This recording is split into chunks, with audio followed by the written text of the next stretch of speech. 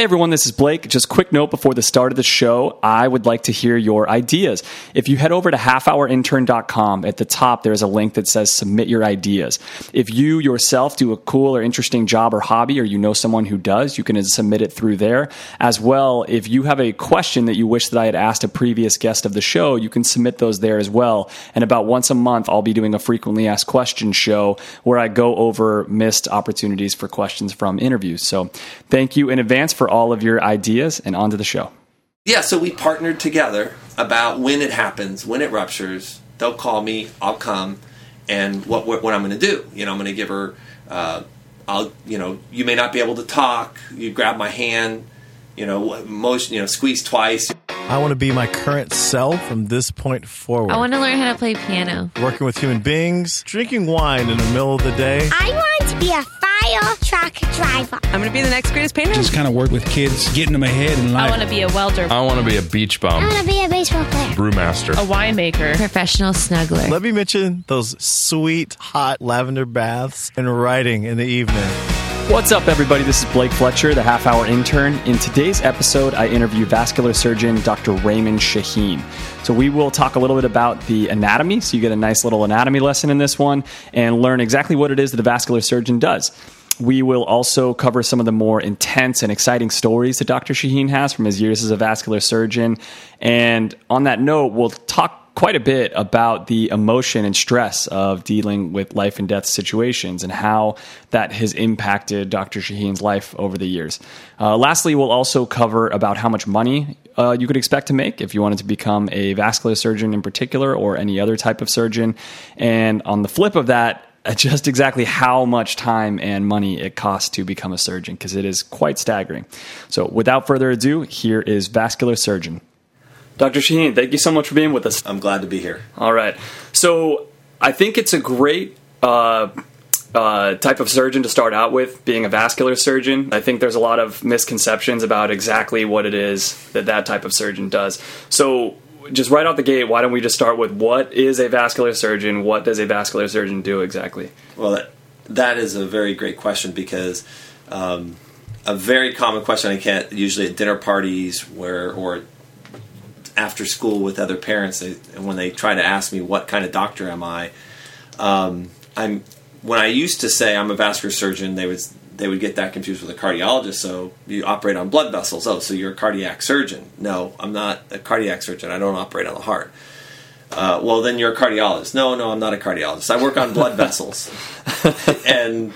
And then they would say, I had someone that had an aneurysm in their brain. Well, no, not those blood vessels. And they're like, well, what blood vessels do you work on? So right. there is somewhat of an identity crisis that vascular surgeons have. But basically, any blood vessels outside of the heart or the brain that need surgery or stenting, we fix. Okay. So and that's in arteries and veins. So it's a very broad field. So for people that aren't that medically inclined or don't remember their past science lessons, if you could just tell us the difference between an artery and a vein, and why and where you would need, if not the heart, if not the brain, why would you need vascular surgery then? Yeah. So, as the blood leaves the heart, it goes into the major aorta, the major branch that carries all the artery flow out away from the heart towards the rest of the body. So the artery supplies very highly oxygenated blood, delivering it to the tissues, to the brain, to the arms, to the legs, to the belly.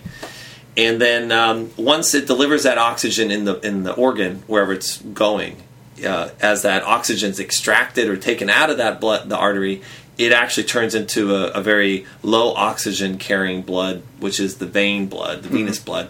Now it goes back, tries to meander its way back to the heart to complete that cycle, to get reoxygenated in the lungs. So that's the ideal way that it takes place. That's the way it's taking place in you right now, and the way it's taking place in me right now. That's right, and a lot of things can go wrong, and that's when things go wrong, both with blockages that prevent the artery blood flow getting to where it's supposed to go. That's what vascular surgeons can open up or bypass or stent with surgery or with a balloon or a stent.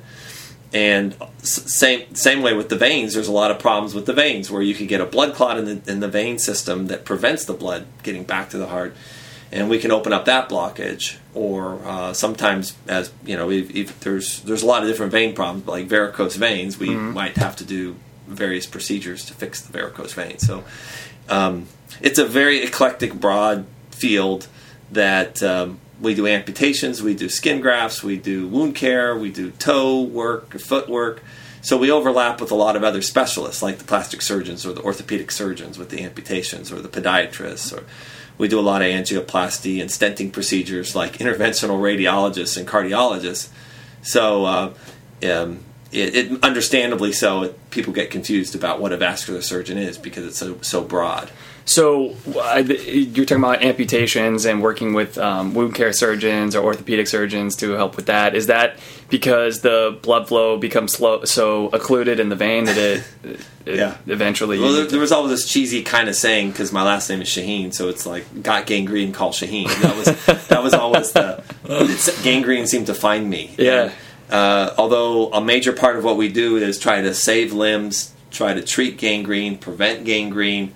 That can happen in diabetics or people who have smokers or high cholesterol, high blood pressure. So when they have these risk factors that damage the vessels can get blocked for a variety of medical reasons that I just mentioned. And that restricted blood flow can lead to ulcers, non-healing wounds, gangrene. Mm-hmm. And in the worst case scenario, if it presents to us very late and the cat's out of the bag, we can't save the limb, then we'll have to do a major amputation below the knee or above the knee. A lot orthopedic surgeons do those kind of amputations, but when we're treating them as vascular surgeons, we just follow through on the care and do the amputation ourselves. That's what I was saying. Yeah. So what first of all, why don't you tell us what maybe like the 3 or 4 most common procedures are that you would do as a vascular surgeon? Well, one first thing is varicose vein disease is 3 times more common, perhaps, than cardiac disease. So, and you have 2 legs, not like the heart with 1 heart. So right. Most of the times the things that are most common aren't as life-threatening or severe, right? So varicose veins we see all the time, and but a lot of those cases... It's funny, I've never thought about that before, but that's a really positive outlook to have on life. Like, the more life-threatening something is, usually the less common that... Right, so so varicose veins one, but we have a range of... That's the other thing. Not only do we have a range of disease processes that we treat, but also a range of severity, We have patients who have aortic aneurysms and try to die, or people who have massive strokes because they have a carotid artery blockage. These are some of the other common vascular disorders we treat. Mm-hmm. And so it's kind of schizophrenic because we sometimes have these 30-year-old moms with varicose veins that are just worried about the spiders and the appearance. And then the next minute we'll run into the hospital because there's a ruptured aortic aneurysm or someone with a massive stroke. Yeah. So, it's a broad category, but I would say carotid disease for people at risk of stroke, aneurysm disease, people who are at risk of it rupturing and dying from that, or varicose veins, or peripheral artery disease, where people just have partial blockages in the vessels to their legs, and they can't really walk very fast and without their legs giving out or getting tired. Mm-hmm. And so when we open up the blood flow, they get a new lease on life. Yeah, definitely. So some of what we do is life-saving. A lot of what we do is quality of life improving. Yeah, good. Awesome. Yeah. So you mentioned maybe having to run over to the hospital for somebody with an aortic aneurysm or something like that. What do you have any memories that really stick out to you? Is some of like the crazier surgeries that you've ever had, or some of the crazier experiences or emergencies that you've ever had to tend to? Well, there's several. I mean, the aneurysms, of course, are very dramatic. Time is of the essence. I've had patients who, I had one case particularly. This is more of a opposite story of what we typically think of an aneurysm, where you run in and you fix it. I had an late 80-year-old woman who's a massive smoker, been smoking for 70 years, didn't want to stop smoking, and I told her she had this massive aneurysm. Of course, it's going to rupture, and she, with such clarity, without being demented, just totally with it, saying, I like the way it tastes. I smoke with my coffee in my garden. It's a part of me. It's one little thing, simple thing that I enjoy. Yeah. So one of the few patients where I didn't try to read her the right act about stopping smoking, Yeah. and she had bad lungs, and she wouldn't have tolerated a surgery anyway if it ruptured. I said, if it ruptures, you're dead. Yeah. You understand? She's like, I can't live forever. Everything she said was like, she wasn't depressed, and so she was like a Zen smoker of sorts. yeah. So we partnered together about when it happens, when it ruptures. They'll call me, I'll come, and what I'm going to do. I'm going to give her. You may not be able to talk. You grab my hand. Squeeze twice. Let me. I'll be wow, that's so. incredible. Thank God. When I did get called, when she did rupture, I was in town and I picked up and I came running, and it worked out as she and I had partnered together on. She just squeezed my hand twice. I knew that was saying, "Give me pain medicine, get me pain medicine," and I gave her whatever it needed to make her comfortable. That is and I held her incredible. hand, and that sounds like a movie or something. And I was never in a sick kind of way. I was never happier about losing a patient. Yeah. There are a lot of other patients. I mean, I've never had that situation, but then there's the extreme end where you have someone. I have had a 54-year-old father of 3 come in with a very difficult large aneurysm that when all the other vascular surgeons are out of town and you run into the OR and you get him out of the OR, but he's really sick, and then he rebled, and by the time you get him back, you're doing chest compressions, and you stop the bleeding, but by the time you get him back to the intensive care unit, you see that his pupils are fixed and dilated. Yeah. And that he had suffered permanent brain injury. So even though you fix the aneurysm and you stop the bleeding, because his blood pressure was so low for a period of time, his brain had taken a irreparable hit. Yeah. So those are some of those more dramatic cases. I've had a patient who was smoking for 70 years, who I worked with her for years and got her to stop smoking, and she came in and gave me hugs. That she had actually hadn't smoked for a year. Yeah, that's awesome. And someone who smoked for 70 years, you would never expect. Can't teach an old dog new tricks, right? Yeah. But I think that this whole interviewing all the different specialties will be a huge advertisement for not smoking, because I think the average person doesn't truly understand the medical impacts of smoking. Yeah, if you don't smoke, you won't probably see me from at least your arteries. Yeah. You might get varicose veins or something. Yeah. But which has a lot to do with your family genetics and how long you stand and how much time if you don't wear stockings and stuff. So there's things you can do to avoid the varicose veins. But my point is, if you don't smoke, you're cutting down probably your risk by 90% that you're going to ever have to see me from an artery standpoint. All right, there you go. Done. No problem. So you mentioned the second story that you told about the gentleman that just kept bleeding and doing chest compressions and stuff like that. I mean, a lot of people, they get stuck in traffic on the way home, and that ruins the rest of their night. How do you deal with the stress of a situation like that? And when you go home for the evening, like, how long are you carrying that with you, and how do you shoulder that sort of burden mentally? Yeah, I've learned that I can't go straight home. Because I come home and my son's right at the front door, "Daddy, Daddy," or he's pretending to be a little kitty cat, and it's just like just it's too cute, but it's or we're talking about taking out the garbage or these mundane life things. So I usually will.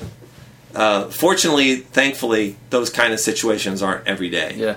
But they do take a toll, and it's more not so much what you do that night, but more over the next several weeks or months. I mean, it affects you in your thoughts and your minds. I mean, I've gone to many funerals with family members. That patient particularly, I went to the family and to the funeral, and I was thinking, am I going to get beaten up? Are people going to have just an acute grief and just lash out? Come to you and just kind of there's unload. the guy that killed him or something. You know? Although the rational mind would say they were doing everything possible and but there's also that sense of I'm responsible, right? So I think that when I was in my training to get to this point, I had an attitude of, I don't want bad things to happen to people, but when they do, I want to be there. Yeah. And I used to leave the hospital through the emergency room, kind of trolling for cases, right? Wow, really? Now, at 45 years old now, I'm, that, I won't say hero complex, or whatever.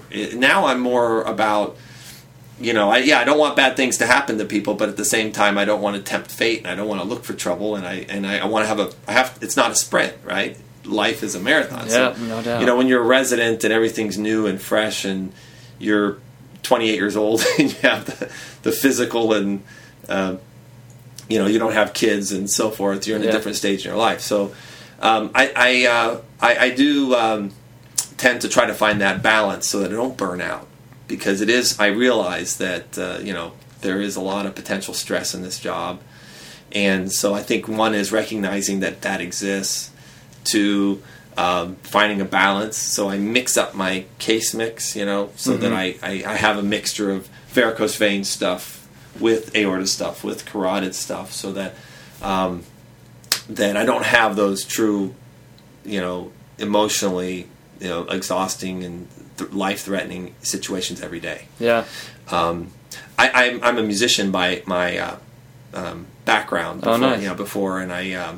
Before going into medicine, that was something I seriously thought about doing, and so I go to the piano and write music, and that's a kind of an outlet. Yeah. So sometimes I'll just draw into it, and I think after some stressful event like that, I'll emote. I'll it's like meditative in a way. Yeah, and sometimes it's dark and racing music, and I don't understand why I wrote that, and I'm thinking, oh, that was that patient that I lost 2 weeks ago. Yeah. And I see that in the song, and then it helps me develop that a little bit more. Wow. So that's probably these skills to kind of find that diversion or that balance. Yeah. Do you have any of that recorded? No, but I have so many now on my phone. I kind of will record it on my phone, kind of as like a really poor quality demo. Yeah. When my daughter was born, I have a Natalia song. When my son was born, my father passed away, I had another song. Wow, that's so nice. I had a song written for my wife when we were on, so that she heard it during the wedding. Yeah. Someone That's recorded so that. cool. Someone recorded that. I gave them all the lyrics and the music, and then they copyrighted it. Wait, you sang too? No, I didn't sing it. I just told them what the lyrics were. Okay. Yeah. And then anyway, but it kind of upset me because they copyrighted it. Right? Yeah. It's like, whoa. So now you're not supposed to be playing your own song now. Yeah, I mean the lyrics are so. Yeah, I've that is part of the balance, life balance with the career. So, a question that I like to ask everyone, whether it be a hobby that they're doing or their career, is if they feel that their hobby or their career has changed them personally in any way. It may be dealing with such heavy things, or the opposite of that, which is where we'll go after this, is some of the more lighthearted, good stories that you have and being able to help all the people that you've helped. Do you feel that you've changed as a person because of this career path that you've taken? Well, I think I kind of alluded to it a second ago that I've tried to strive for more balance in my life, because before I was so heavily drawn to life-saving, curing and saving lives and curing disease, and which is very admirable, but it's at a cost, and it's a huge risk of burnout. Mm-hmm.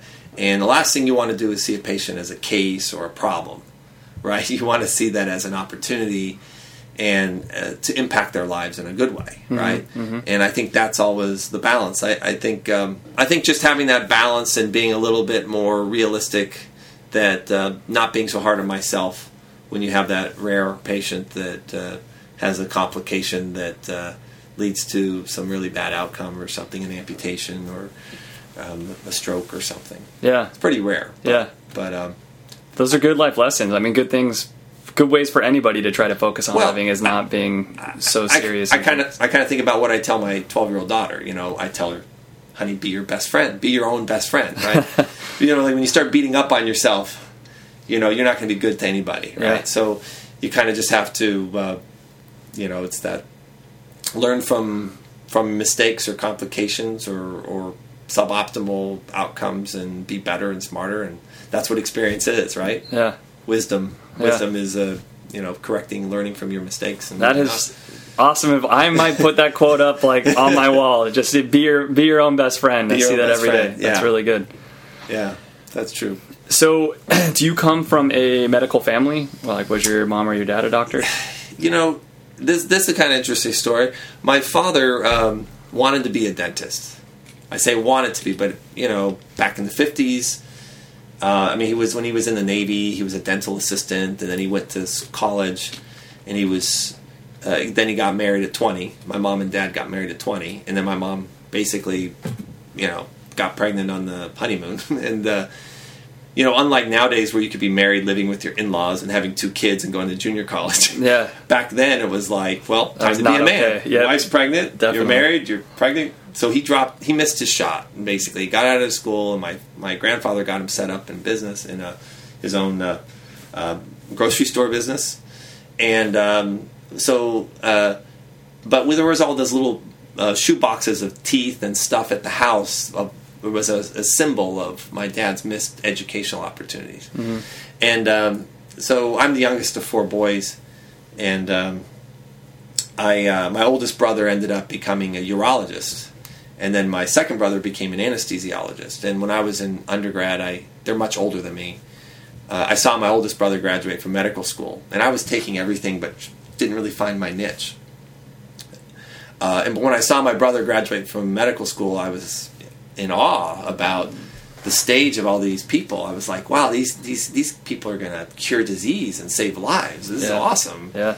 And you know, there's job security, you know, in medicine, right? People need their health. If they don't have health, they don't have anything. Yeah. And it's such a broad field. There's a lot of, you can find your interest in it. So then I took some pre-med classes, and I did better in the pre-med classes than I ever did in any of my engineering classes or anything. So even though I liked math and science, it seemed like I was just nailing the pre-med stuff, and I couldn't really connect with all my computer or engineering buddies. You know, they were talking about computers and all these other things, which I really was not really getting. Yeah. So I think I found out that I identified my peer group in the pre-med stuff. My aptitude and talent seemed to be right in line with the pre-med stuff, and so I was highly. It didn't start out as a medical family, but my dad's interest kind of probably tweaked my oldest brother's interest, and then it was just kind of, you know, if you see your older brothers do it, they can do it, I can do it, right? Yeah. So I think that was an advantage I had. Yeah, that's the main point of this podcast. Yes, I mean, as soon as you see someone do something or get real advice from someone that you feel like you can trust, everything seems more attainable all of a sudden. You know, it's crazy how many sons do exactly what their dad did, and it's like that's just because there's a sense of that being real. You know that you can attain at the very least what your dad did. You know your dad. You know how smart he is. You assume that you can do those same things. Or for you, your brother, you had, you know. Yeah, you see, like, think about the, you know, Peyton Manning, Eli Manning, Archie Manning. I mean, they see dad and his big brother. So then Eli's like, oh, okay. Or, you know, can't be that hard. Senators. Or his son was a senator. His dad was a senator. It's like those. It definitely just. I think. That was one of my mentors told me once that he said, do you know what a visionary is? And I said, well, someone who can predict the future pretty well. You know, he's like, someone who has an acute awareness of the possible. You know, that just says, this is possible, we can do this, and then just makes it happen, you know, kind of thing. And I think that's when when you see your older brother or you see your father, someone that you know or respect in your life, do something, and then you just have that I can do that too kind of thing. Yeah. Otherwise, I would have never looked at medicine. I was very lucky. Yeah.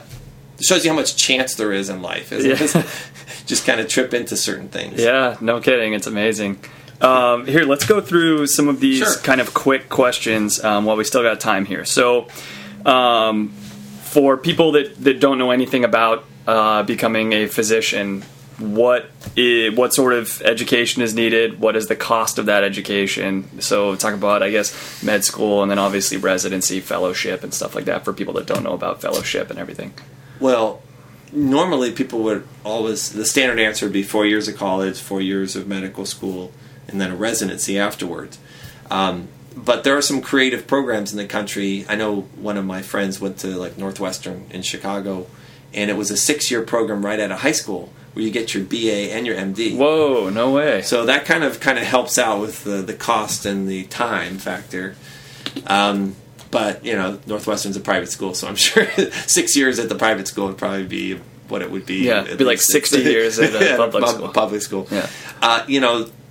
It's kind of shocking when I think about it. I graduated in 1996, and it's 2015. I'm like, where did all the time go? But so it's been basically 20 years since I, had my father and I had to pay for tuition. But I think a realistic number would be like $200,000 for medical school.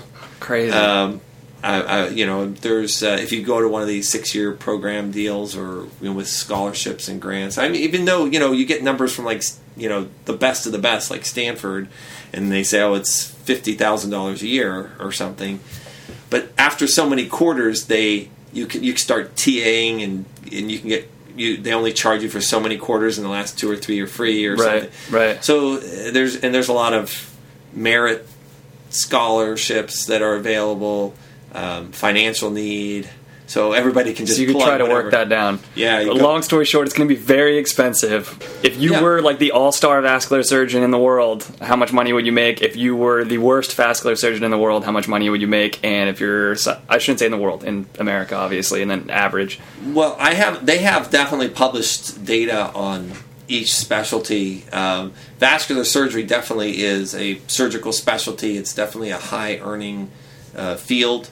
Like plastics and neurosurgery and orthopedic surgery and these, because the residency training and stuff has been so long and lengthy and so complex. I'll look at what job that I was offered at Kaiser, for example. Maybe 10 years, they were offering me about $260,000 to start.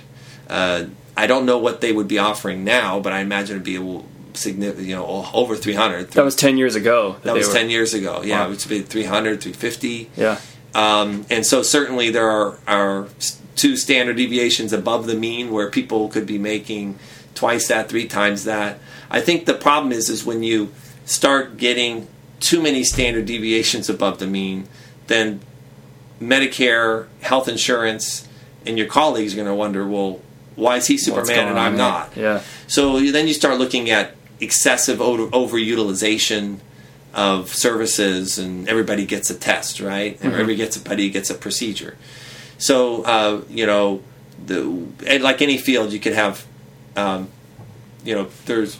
any field you could have people who are excessive utilizers, or I won't say fraud per se, but just you got to find a balance between why you went into the field to begin with, right? Yeah, for sure. To help people and not just purely look after raw. You're going to make good money. Yeah. And if you get $200,000 for medical school, it's because someone's offering you a starting job at $350,000. Yeah. Right? Yeah. So, I mean, but if they change that and they say, oh, by the way, you're going to make $170,000, then most people would say, well, that's good money. That's great money. But not when you just spent, like when I was 17 when I graduated high school, I was 34 when I finished my training. Yeah. And I remember having that feeling like, wait, I spent half of my life, Yeah. And how much money could you have already saved if you'd have just, Yeah, all these other people your age have been getting a match from their employer and all this stuff, and you were, So when all my research years, I got like $14,000 pay cuts so I could do research.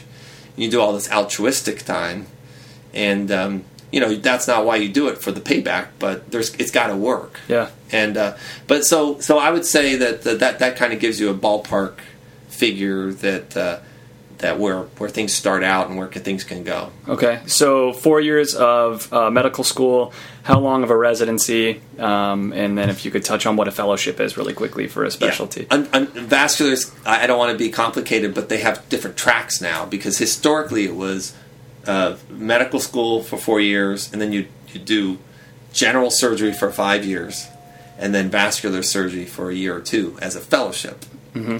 They still have that track, so it's really like 7 years after medical school. Wow. For vascular surgery training. But now you can go, if you really have the foresight to know that you want to be a vascular surgeon, you can skip the general surgery route and you go match into a residency right out of medical school. So wow. And I think this is really part of the reason as women have surpassed men as greater than 50% of medical school students, that balanced mentality that they have brought, that they demanded, it has affected everybody in a good way. They were saying, well, why do we have to do 5 years of general surgery and 2 years of vascular surgery? There's got to be a more efficient way. I don't want to be a general surgeon. I want to be a vascular surgeon. Yeah. So I think a lot of this change has happened to compact the amount of training. So you can now go right out of medical school and do 5 years and be a vascular surgeon instead of the 7 years. So that 4 years of undergrad, 4 years of medical school, and then 5 years for vascular surgery residency. That's a long time. And that's 2 years less than the way it used to be. Yeah, still. Yeah, that's incredible. So why don't we close with, if you could give any like college student that's thinking about going to medical school, thinking about becoming a vascular surgeon, a piece of advice, or more importantly, or maybe more honestly, I guess I should say, if you could go back in time and give yourself advice when you were 22 years old or something, what advice would that be? Oh, that's a tough one because it's one of those questions like, if you could go back and change anything, what would you change? Right, you needed everything. And I think ignorance was bliss for me because I remember being in physics in undergrad on a Friday night studying for a Monday exam thinking, I hate my life, right? Everybody wants me to go out and have fun and I got to sit in this library. And how do people get a 4-year degree, right? Yeah. But then I ended up doing like 17 years. Yeah. So I would say that obviously the word passion comes in, right? If mom wants you to do it or dad wants you to do it, you're going to burn out. You're going to do it for the wrong reasons. If you're just trying to say, I want to chase and make a lot of money, you're getting it kind of screwed up because when you're in any field, if you're excited and passionate and creative and you're all in, you're going to be successful. And usually when you're successful and fully committed, you're going to make really good money in any field that you want. You're going to have job security. You're going to have creativity. You're going to open up businesses and do things. So it's really starting about having that lifeblood pumping in you and chasing that. And then, it's like if you do the right thing and you work really hard and you're committed to it and determined, then that's the best way to be successful. You're going to burn out. You're going to be unhappy or you're going to be grumpy with your family. You might become a doctor because you somehow can pass the test or you can live up to family expectations. But I would definitely not want to push my kids into medicine. Yeah. Usually there's a lot that comes with that. Usually the doctors push their kids to become a lawyer, and then the kids of lawyers want to become doctors or something. Yeah, be a professional of some kind, but not the one I'm at, because we all see the challenges that we go through. Yeah. But I'm still a half full guy. I'm not a half empty guy. Yeah. I'm always when I get that one patient, I just have one patient sends me a picture about her smiling mother because I fixed her leg, and the little lady smiling in the bed with her like nasal cannula oxygen on, and those little messages and stuff just make my remind me why I'm in the field that I'm in. Right, and that's why you got in the first place, which is, like you just said, it's very aligned. If you had gotten in for money and you get a text like that might be nice, but it's not the same. I mean, I sometimes just think I hit the lottery. Like I don't sell widgets. And I change people's lives. I help them. Yeah. I have an opportunity to help them. And I have job security. I make good money. And it's good, clean living, right? It's not like, I'm not out there shoveling poo, right? I'm no disrespect. Someone's got to do it. But I'm just saying, like, I don't have the right to complain at all. Yeah. When things get bad, I just say, I'm so lucky. Yeah. So much good advice that could pertain to so many different things and not just your line of work. So anyways, thank you so much. I really appreciate it. No, I greatly appreciate it, Blake. Appreciate it. Take care.